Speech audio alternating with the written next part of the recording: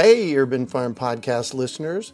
If you're as passionate about preserving the bounty of each season as we are, hey, I canned my first peaches at the age of 18, and that was a long time ago, then you're going to love what our friends over at Denali Canning have in store for you. They're on a mission to spread the love and knowledge of food preservation, and they're inviting you to join the journey for free. Right now, Denali Canning is offering free canning lids to anyone who wants to dive deeper into the world of food preservation. Yes, you heard that right, absolutely free. It's the perfect opportunity for both seasoned canners and those curious about starting. Denali is about quality, reliability, and supporting the canning community, ensuring that you get the best results every time you preserve. So why not give it a try? Visit denalicanning.com/free to claim your free lids and start your preserving adventures today. That's denalicanning.com/free.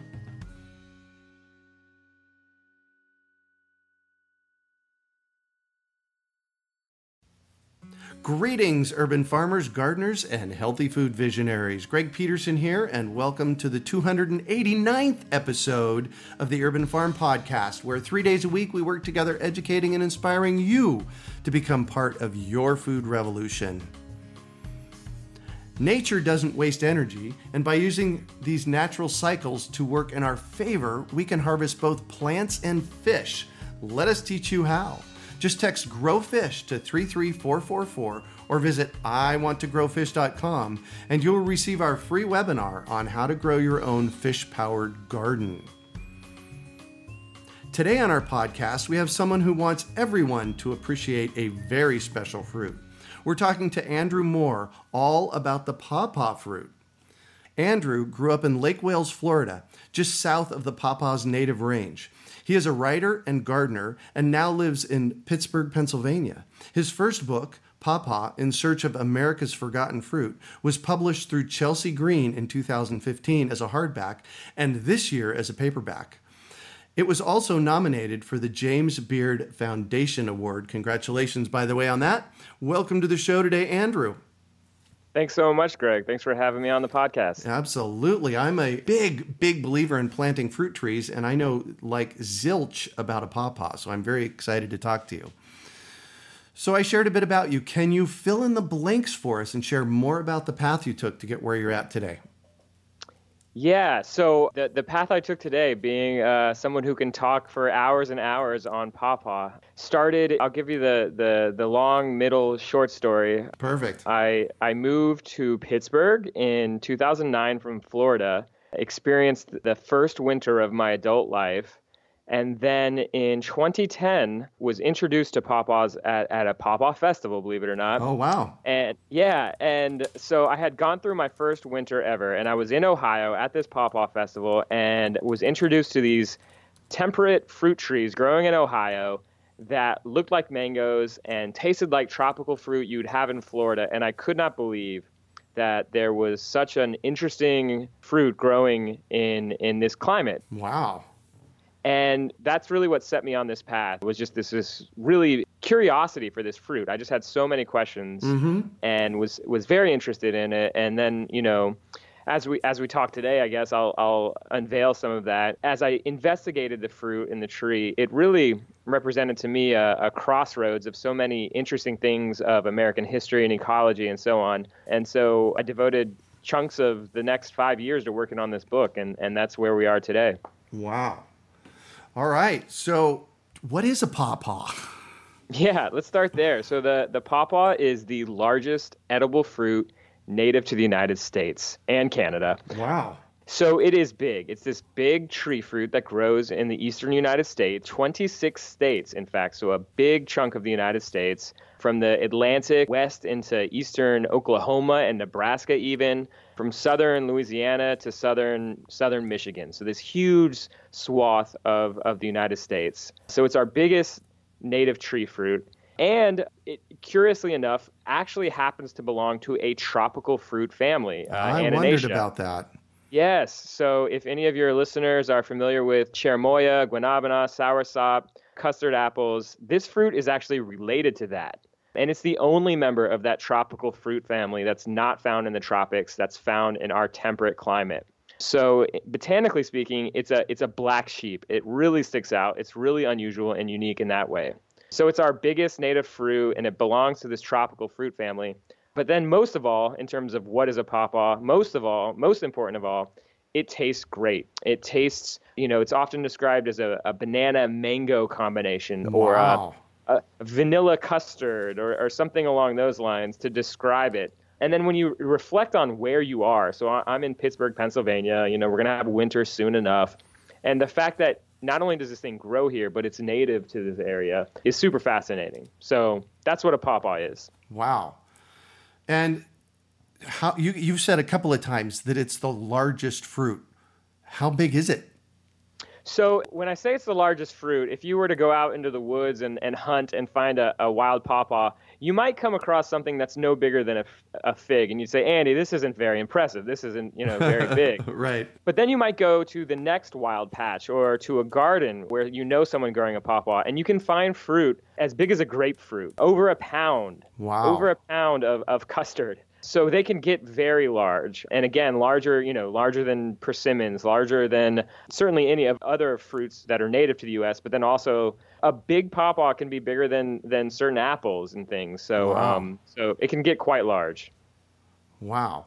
So in your introduction, you mentioned American history, and this has a piece in American history. I know that we know that Johnny Appleseed was a real person, and the reason we have so many varieties of apples here in this country is because he was spreading the seeds of apples all over the place. Tell us the history of and how it's connected to, American history, the pawpaw. Absolutely. And that is, as much as I love interacting with the fruit, when I did my research, I may have even loved interacting with its history even more. Seeing how this fruit that still grows in the United States connects to our history. Mm-hmm. And pawpaw has been here long before people arrived in the United States. In the fossil record, it goes back perhaps as far as 56 million years. Oh, whoa. So the American story can be told through the pawpaw. It's thought that the extinct megafauna, the large animals mm-hmm. that were on this continent, would have eaten pawpaw. And that's really why it looks and smells perhaps the way it does. A large, fleshy fruit would have been eaten whole and transported across the continent by the large megafauna. And then, to summarize millennia in a couple of sentences, every human being or every civilization that was on this continent interacted with pawpaw. So starting with the earliest North Americans, Native Americans, ate and used pawpaw, not just as a food, but as a fiber, the tree bark. Oh, right. Inner tree bark was woven as cordage. And there's lots of stories of tribes using it for various purposes. And then, as Europeans came to the continent, they experienced it. They were experiencing so many new things that, pawpaw might not have jumped out in their journal entries as this most incredible fruit. As we see it today, looking back on that history. But pawpaws were there from the beginning. The DeSoto expedition chronicled pawpaws. The settlers of Jamestown knew and wrote about pawpaws, even all the way up to the founding fathers, Jefferson and Washington. They knew pawpaw and had it growing on their property. Wow. So this is a well-researched book. Yeah, absolutely. Where did you come up with all of this at? Various means. So first of all, the book is both a historical account of pawpaw, but also the living history or the current portrait of pawpaw. So lots of traveling and interviews and talking to people and going around the country. When it came to historical research, it was a combination of time in the library and time on the computer, scanning documents and just looking for the word pawpaw or old-time spellings of pawpaw, or even looking for Native American terms for the fruit. So just scanning documents, looking for this, and going from one lead to another, looking for this information. Yeah, one of the more interesting sources for information about older history with pawpaw was looking at the map. You can read Americans' familiarity with pawpaw by looking at place names. There's dozens of pawpaw towns throughout the country, pawpaw rivers and other pawpaw places. Oh, yeah. And then going back even further, for Native American interaction with pawpaw, where there is significantly less citations, You can look at Native American place names. When they translate to English, they tell you things like Pawpaw Thicket River or the Pawpaw Eaters or Pawpaw Town. So when you look at these Native American place names, you can start to develop a picture of how the food's been important to these people, important enough to name places and people after. Yeah. How long did you research this book for? The better part of probably 4 years. As I worked other jobs and traveled and lived a normal life, I was working on this book as well. But every year for about 4 or 5 years during pawpaw season, I traveled the country to meet people who were growing pawpaw during pawpaw season, but also to go to some of these historic sites in American history where pawpaws grew. So, for example, I traveled to the Missouri River in Missouri to see the site where Lewis and Clark's expedition ate pawpaws and wrote about it, and sites like that. So I traveled a good deal for 4 years, and then also just working in the library and working in my home office. Wow, how cool is that? So I want you to think back over those 4 years that you were researching this and tell me about the coolest thing that happened, the coolest thing that you found. Just kind of plug back into that moment when it was like mind expanding for you. You got one of those? Well, there's so many, and thankfully part of the book is travelogue. So they're all in the book as well. And it really felt like all of these revelations were really cool, because I came to this as a pawpaw novice. I didn't know anything about this fruit. And so the book, the narrative format is a first-person narrative as I discovered everything about the pawpaw. So I'm able to share that with the reader, but it was a genuine expression. So I knew nothing about this fruit, and as I researched and traveled and all of this stuff, everything was a new revelation to me. So that was exciting and a great experience to have. I will say, I'm failing to come up with the one example, but looking back, when I traveled to these historic sites, it was incredible to see pawpaw growing just about everywhere. I mentioned the Lewis and Clark site. I went to, historic Williamsburg and Yorktown and Jamestown, these early American sites, and pawpaws grow almost like a weed in that area. They're all over the place. And so that means that, the founders of this country were surrounded by this fruit and no doubt eating it. Thomas Jefferson's Monticello, George Washington's Mount Vernon, I found pawpaws there too. And so these very historic, revered American sites are surrounded by pawpaws. And so just to think about the history of this country and all the things, good and bad, that happened here, and that pawpaw, maybe it wasn't the most important thing to those folks, but it was certainly there. It was present in all of this, and a footnote at least in all of these interesting events. Yeah. Well, I happen to have a copy of your book here, and I'm kind of glancing through it as we're talking, and I want to read this book. This sounds very interesting because you're telling stories. Like Johnny Pawpaw Seed. I mentioned Johnny Appleseed. Tell me about that, Johnny Pawpaw Seed. Johnny Pawpaw Seed. It's a nickname. I'm not sure if Neil Peterson enjoys that name or not, but it's one that's kind of sticking. Johnny Pawpaw Seed is Neil Peterson. He's one of the people who can be thanked for the current pawpaw revival that we're living in. I see chapter 7 is also Peterson's Gambit. Yeah, that is Neil Peterson. He, starting about 1975 and beginning in earnest in 1980, Neil Peterson, when he first learned about pawpaws, he was fascinated like I am, like so many people. But Neil wanted to take pawpaws out of the woods, bring them to the people, bring them to agriculture even, and turn this native fruit with so much potential, this fruit that's been fairly neglected for generations, and bring it back. And so what he did was he set out to establish an experimental orchard where he grew out the best fruit that he could get his hands on. And the way he got this great fruit is also interesting and fascinating and comprises an entire chapter in the book. But he searched the country and historical record to find the best pawpaw fruit and then grow the seeds of those trees out in an experimental orchard and conduct a traditional breeding experiment. To do advanced selections of pawpaw to find the best pawpaws and then propagate it and do analysis on how each tree performed. Really, really incredible work on his own dime, on his own free time. He wasn't sponsored by a university to do this, and really is a incredible story, not only for pawpaw growers, but also just as an example of one person's drive and how someone with an idea can really have an impact. So because of Neil's work now, thanks to all of that commitment for decades he spent doing this, we now have some really fantastic pawpaw cultivars that he has named. They're known as Peterson pawpaws, and they bear the names of American Indian rivers with American Indian names, so Susquehanna, Shenandoah, Potomac, also places where pawpaws grow. So he's named his pawpaws after his cultivars after these rivers, and they're really incredible.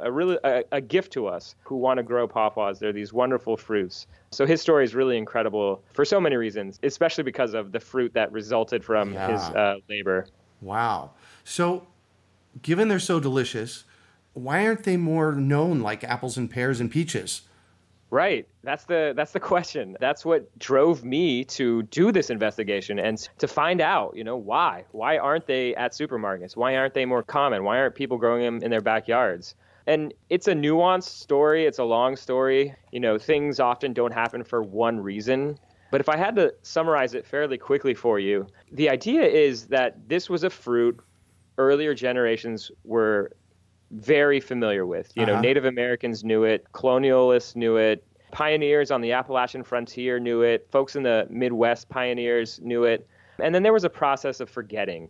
The fruit was abundant and still is abundant in the wild. So it never needed cultivation in the way that the fruits of Europe would have needed, the way, the way folks grew apples in the United States, things like that. You didn't have to have a pawpaw orchard to have it. You could just go into the woods and get it. Over the past century, though, we've stopped going to the woods for food. We're, a more urban society, a more suburban society.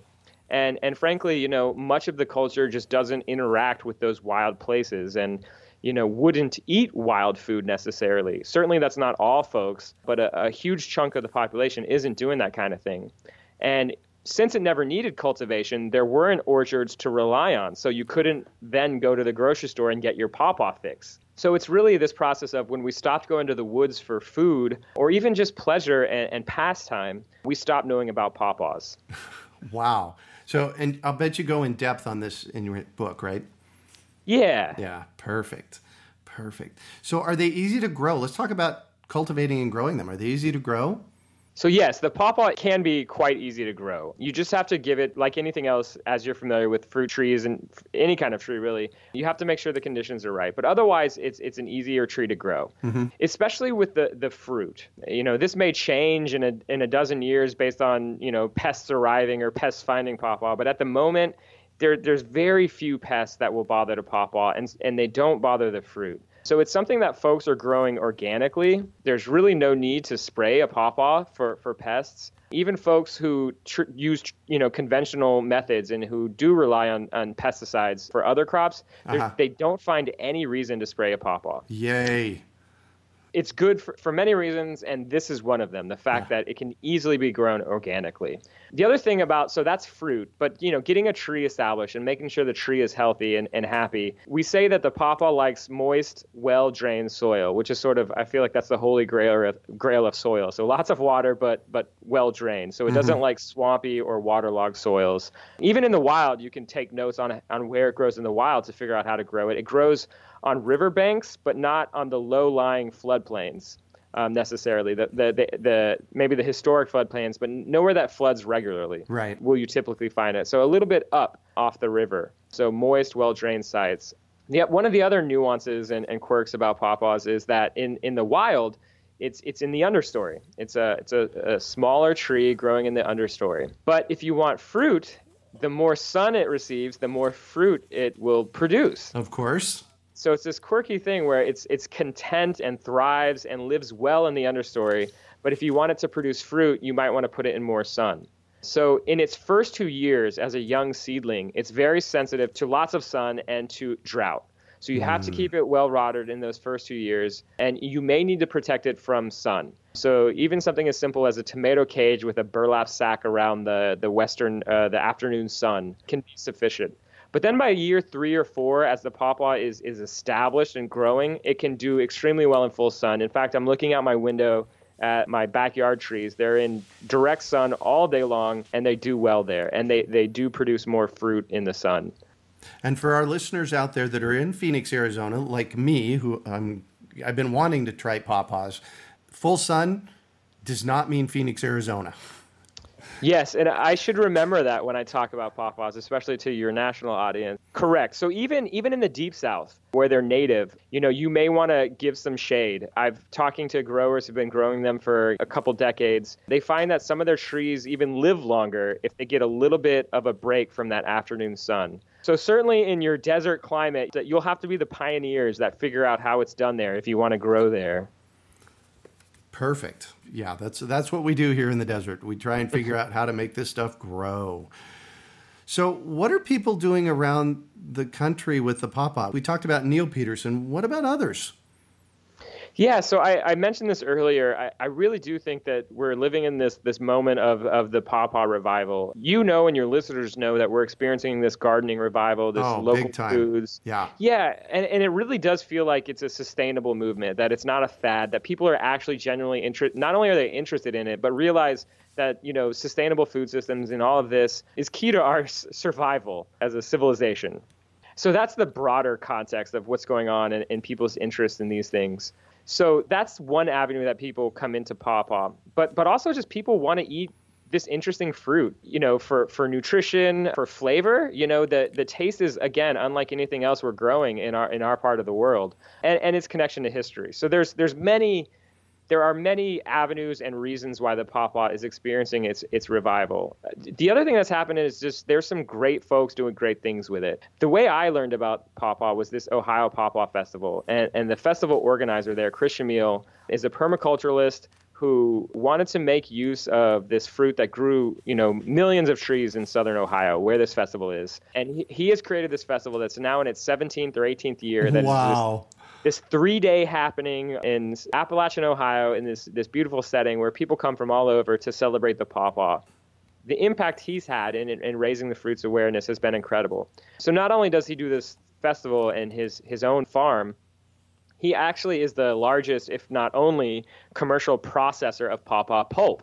And he ships frozen pulp around the country. So this fruit that was, for generations, a wild fruit and then a forgotten fruit can now be ordered in frozen bags from a permaculturalist in southern Ohio. Integration Acres, this is his farm, which is just really telling of the revival and how far it's come. No kidding. How cool is that?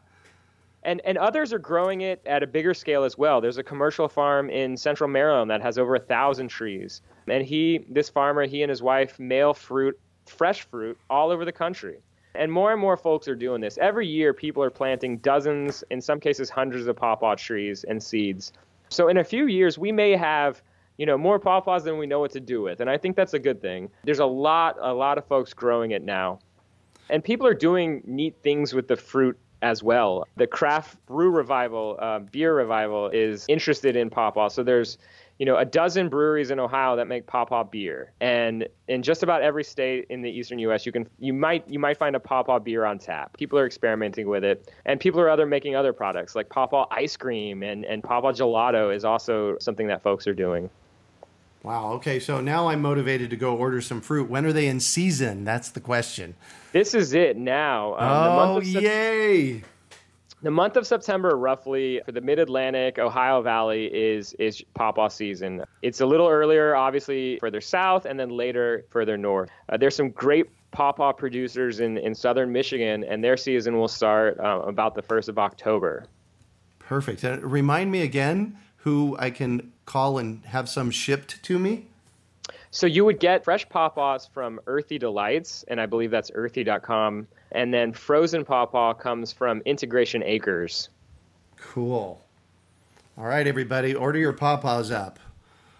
How cool. So I'm looking in the back of your book. You've got section 2 or appendix 2 in the back of the book, a selection of pawpaw nurseries. Oh, and you have a pawpaw ice cream recipe, but then also cultivar profiles in appendix 3. So you've really done a lot of homework about the who, what, when, why, and where of pawpaws. If you want to know about it, the book is Pawpaw in Search of America's Forgotten Fruit by Andrew Moore by Chelsea Green Publishing. All right, cool. So let's shift. And I'd like for you to talk about a time you failed, how you overcame that failure, and what you might have learned from it. Sure. I'd love to talk about my failures publicly on your podcast. No.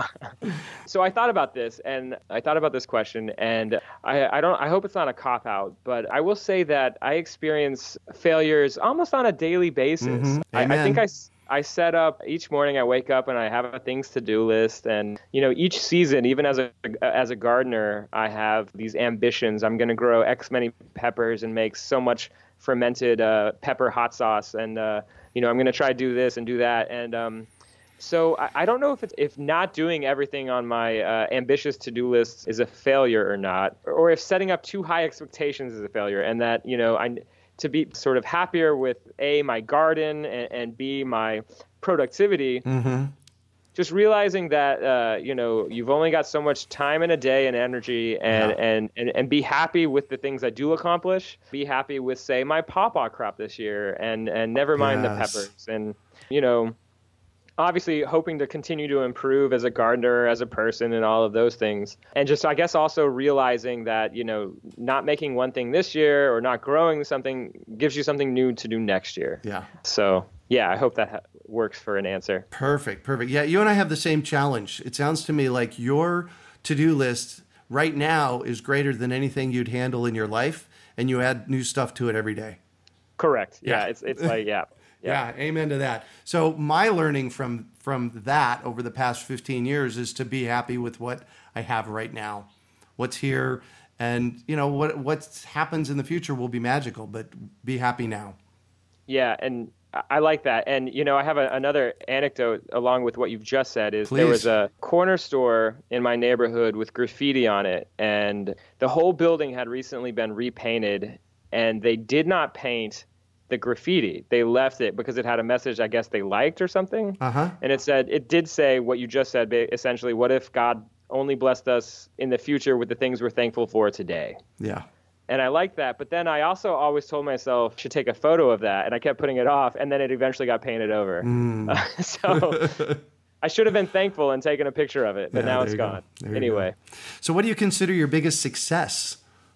Probably, I should say, marrying the woman I married 2 years ago. Yeah. Yay. Yeah. Yeah, I'm 2 years in as well, so yay. And Heidi is just amazing. Go ahead. So sure, yeah, meeting her and, meeting such a supportive person and having her in my life is probably the best thing I did, yeah. Yay, cool. What drives you? Curiosity and I guess a real, love for the world and looking around and just being fascinated by so many things and staying open to that. And at this point, reminding myself to stay curious and to stay open to the interesting things and the beautiful things around us. Yeah, that's one of my biggest lessons in my life. I've never stopped learning. I went back to school late in life. I didn't get back into college until I was 39, but I never stopped learning along the way. That's that curiosity. It's like, I can't help myself. That's right. Yeah, there's always something new, and to get the joy out of it, not to think of learning as like a burden or a test you have to take, but to just keep realizing, this stuff enriches every day. The more you learn. Yeah, exactly. If you could recommend one book for our listeners, what would it be and why? Yeah, so if you like my book, A History of Pawpaw, or if it sounds interesting to you, I would also recommend this wonderful book by Susan Frankel. It's called American Chestnut, The Life, Death, and Rebirth of a Perfect Tree. Not only is that a great title, it's a wonderful book about the American chestnut story. And it's the whole rise and fall of a tree that was important to Native Americans and early pioneer Americans, and then the fall of it, and what lessons to learn from it, but also what things to be hopeful about the possible resurrection of this American chestnut. It's a great book, so if you're interested at all in narratives about a tree, this is a really great one. Perfect. And what one final piece of advice do you have for our listeners? So I'll keep it pawpaw-centric, the advice. And if you want to grow pawpaws, no matter where you live or no matter what you've been told, try it. We're seeing folks growing them in the desert of Southern California, Utah, Central Florida, where they're not supposed to be, and then even farther north, we're seeing them in Vermont, and Minnesota, places where you don't find pawpaws. So if you want to grow them, just go for it. Give it a shot. Beautiful. Well, thank you so much for joining us on the show today, Andrew. It's been a pleasure. Thanks so much for having me. You bet. So how can our listeners get a hold of you?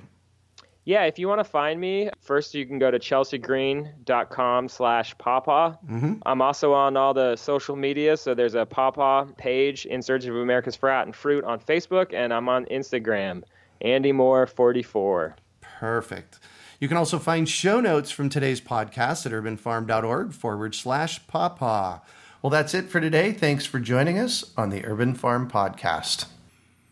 Nature doesn't waste energy, and by using these natural cycles to work in our favor, we can harvest both plants and fish. Let us teach you how. Just text Grow Fish to 33444 or visit iwanttogrowfish.com and you'll receive our free webinar on how to grow your own fish-powered garden. We hope you enjoyed today's episode of the Urban Farm Podcast. Remember to listen 3 days a week for tips, advice, and resources to help you on your journey with urban farming. You can find us on the web at urbanfarm.org or send us an email to podcast@urbanfarm.org. In the words of Vincent van Gogh, great things are done by a series of small things brought together. Be encouraged that with each lesson learned and skill developed, you are one step closer in the direction of your dreams. Hey, Urban Farm Podcast listeners. If you're as passionate about preserving the bounty of each season as we are, hey, I canned my first peaches at the age of 18, and that was a long time ago, then you're going to love what our friends over at Denali Canning have in store for you. They're on a mission to spread the love and knowledge of food preservation, and they're inviting you to join the journey for free. Right now, Denali Canning is offering free canning lids to anyone who wants to dive deeper into the world of food preservation. Yes, you heard that right, absolutely free. It's the perfect opportunity for both seasoned canners and those curious about starting. Denali is about quality, reliability, and supporting the canning community, ensuring that you get the best results every time you preserve. So why not give it a try? Visit denalicanning.com/free to claim your free lids and start your preserving adventures today. That's denalicanning.com/free.